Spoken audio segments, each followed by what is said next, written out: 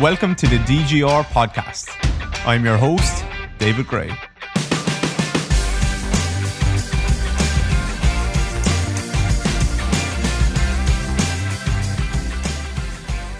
Hello guys, David here. I hope you're doing well.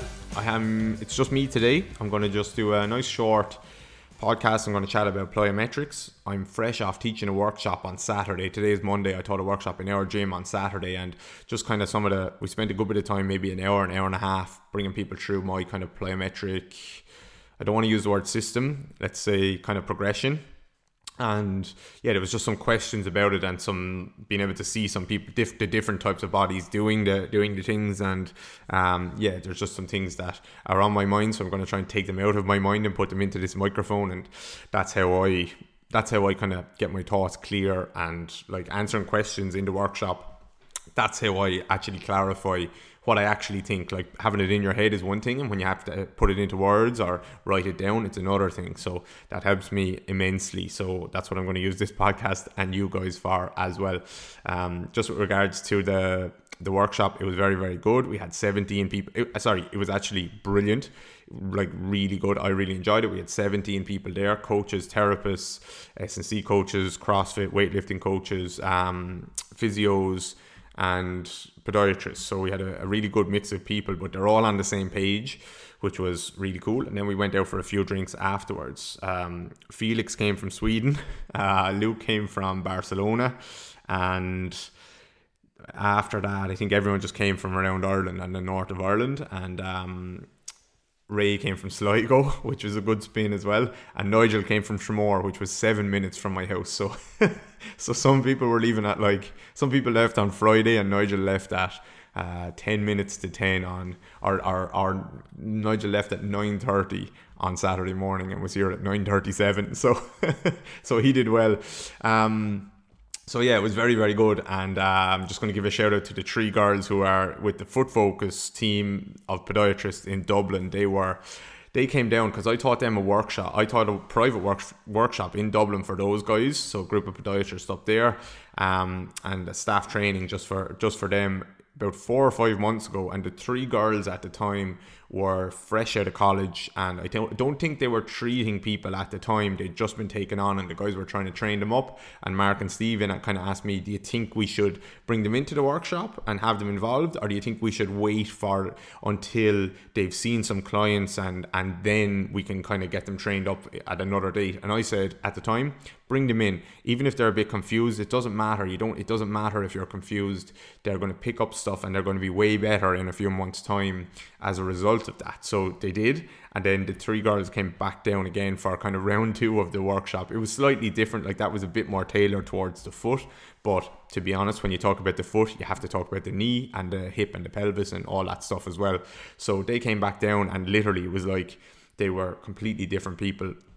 They said that the assessment that I gave them, like the full body assessment that I gave them, they have used with every single client since then. And even in the beginning, they were like, we don't really necessarily always know what we're looking for here, but we're just going to do it and face the kind of short-term pain with it. And honestly, I could not believe the difference in like 4 months. They said some of the foot stuff that I gave them I showed them to use with almost every client.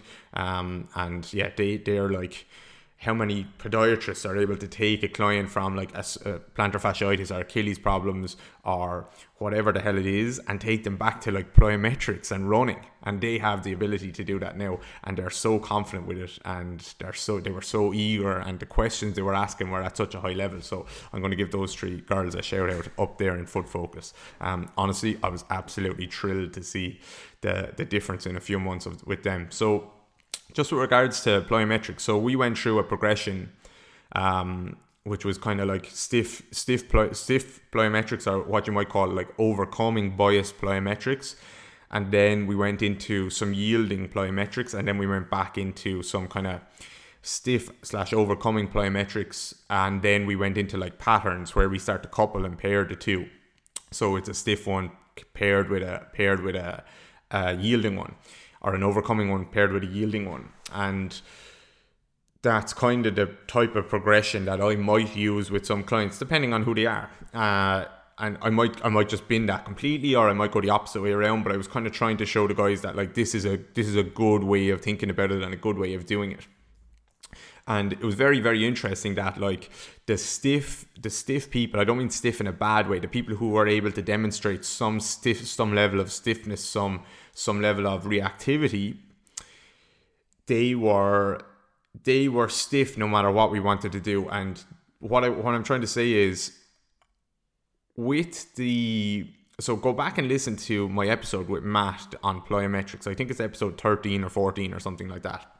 And Matt has he has tiers of his plyometrics, or I think it's tiers, but he has tiers. He has a deep tier. So they're technically not plyometrics, but they're where you're like in a split squat and you're doing maybe jumps or leaps or whatever it is, but you're in like a squat or a split squat or a deeper range of motion, or like you're bounding but you're sinking down into the movement. Okay, so he has deep tier, and what I notice all of the time, but what I was trying to point out to the guys is that, okay, deep tier isn't for me isn't the terminology that I'm using at the moment, because now I kind of used it. I said like you could call these deep tier like Matt uses, but what I'm trying to get across to you is when I want you in these positions, and when we're focusing on not getting off the ground as quick as possible, then I want the focus to be on yielding. Now, not necessarily all of the time.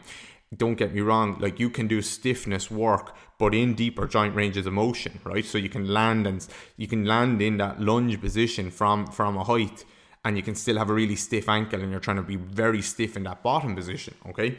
But we weren't teaching that, and what I was trying to show them was that when we're focusing on yielding, we're focusing on yielding. We're trying to go with the movement. We're trying to sink down into the movement.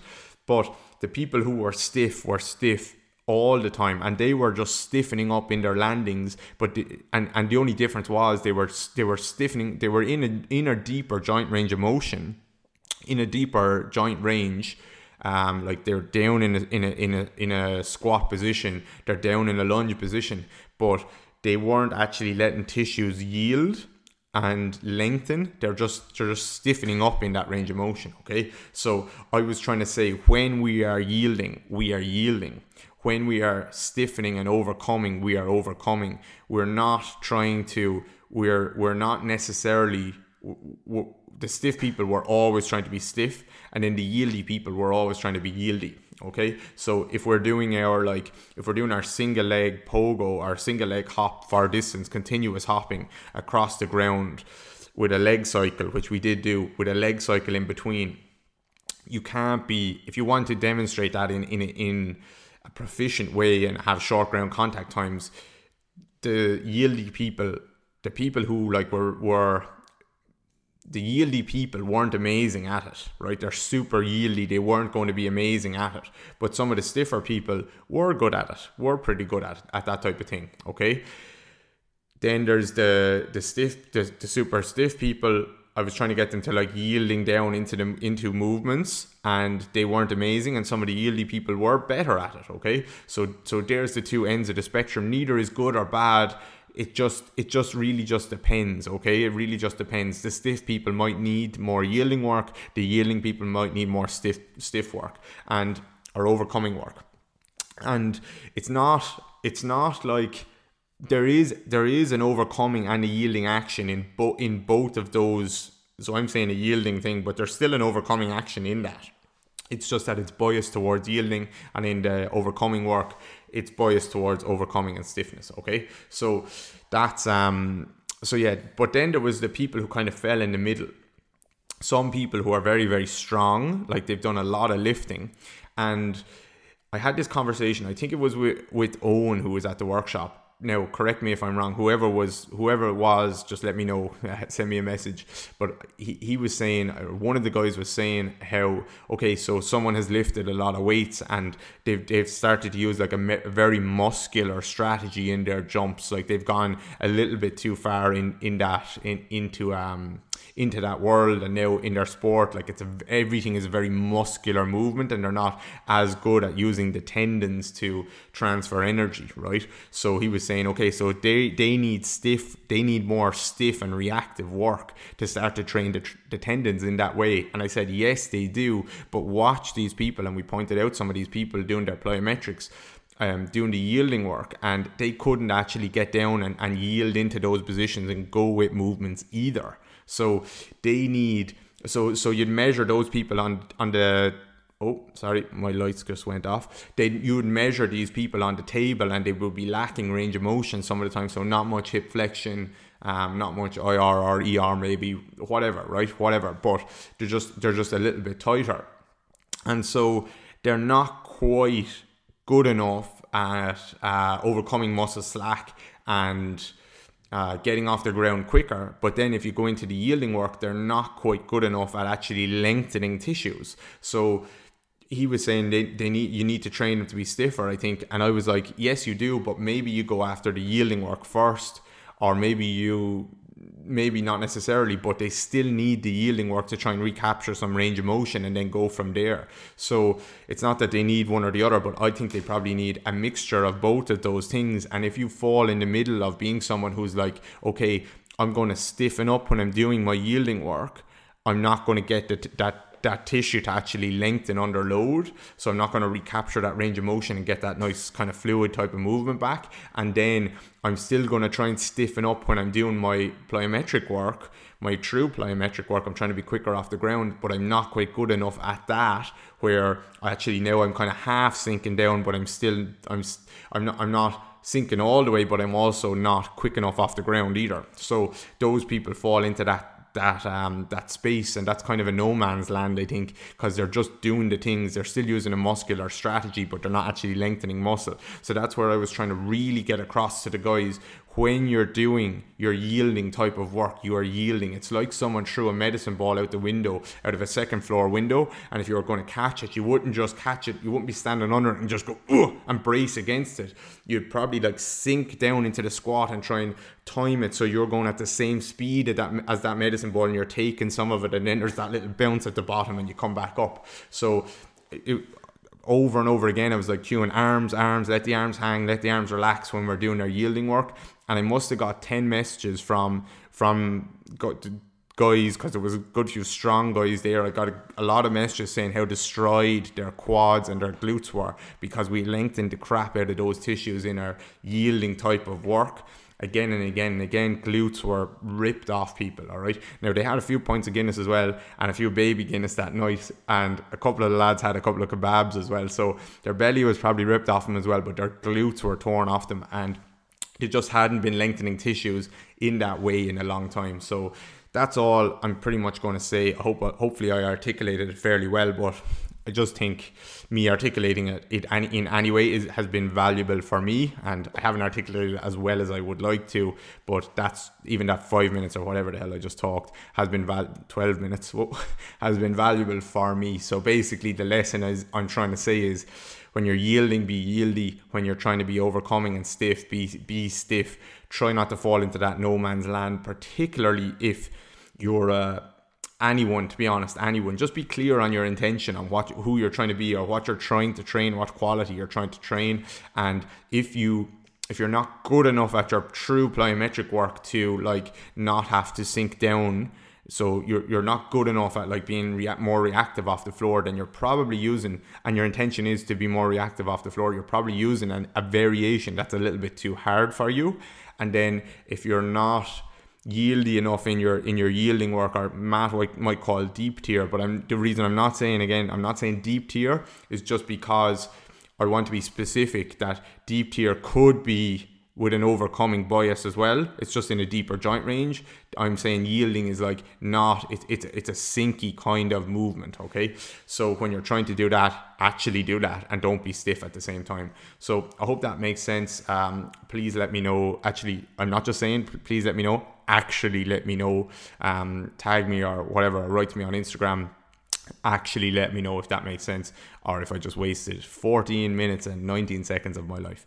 And one last thing, don't forget to sign up for DGR Interactive. Use the code DGR Podcast for 20% off, and we are absolutely flying there on the membership site. I said I wanted 1,000 members. In January, I said I wanted to get to 1,000 members, and I was like, I'm just going to set a massive unrealistic goal just so I have to kind of force myself to work hard. And now I'm like, this might not be too unrealistic the way people are taking to it and sharing it and stuff like that. So go and sign up there. This week I'm going to do a video on, actually after this podcast, I'm going to do a video on the foot and looking at some foot stuff and help you with some observational skills. I'll put up the post on Instagram. Actually, I'm going to do the longer answer, the 10-minute answer on the member site. And then the other one was, hang on, Kira sent out the email. Bear with me now, don't go anywhere. Kira sent out the email. We went through it this morning. Monday morning we say, right, what's our plan for the week? And then that makes me actually stick to the plan for the week. So, Friday I'm going to go over hook line versus 90-90 variations. So Sam asked me, can you help me understand why you use a 90-90 variation versus a hook line variation? What are the differences between the two? So Tuesday, observational skills, what's happening at a foot, 3 or 4 things that I can see, and I'm going to help you see them. And then hook line versus 90-90 on Friday. Last week I went over orientation versus relative motion at the feet. On Tuesday and Friday went over hands-on work for the forefoot, a bunion case study. So it was like, here's what you can see with your hands, and here's then with my foot and model some kind of mobilizations that you can use to get a forefoot moving. And I just had a foot with a bunion. So every single week content like that, and it'll take you. The feedback basically from the guys in the workshop, the guys and girls in the workshop was, they've been in a lot of memberships over the years, and this is the one that, now obviously they're telling me good stuff because I was there and they were in my gym, and I would have kicked them out if they told me anything bad, but they said this was the type of content that like 10 minutes once or twice a week, and they can learn a shit ton from it, and it's not a big massive ordeal or anything like that, and they just chip away, and that's how I like to learn, so that's why I've done it like that. So anyway, now I've been blabbering on for too long. So DGR Podcast for 20% off for DGR Interactive. I'm out of here. Take care.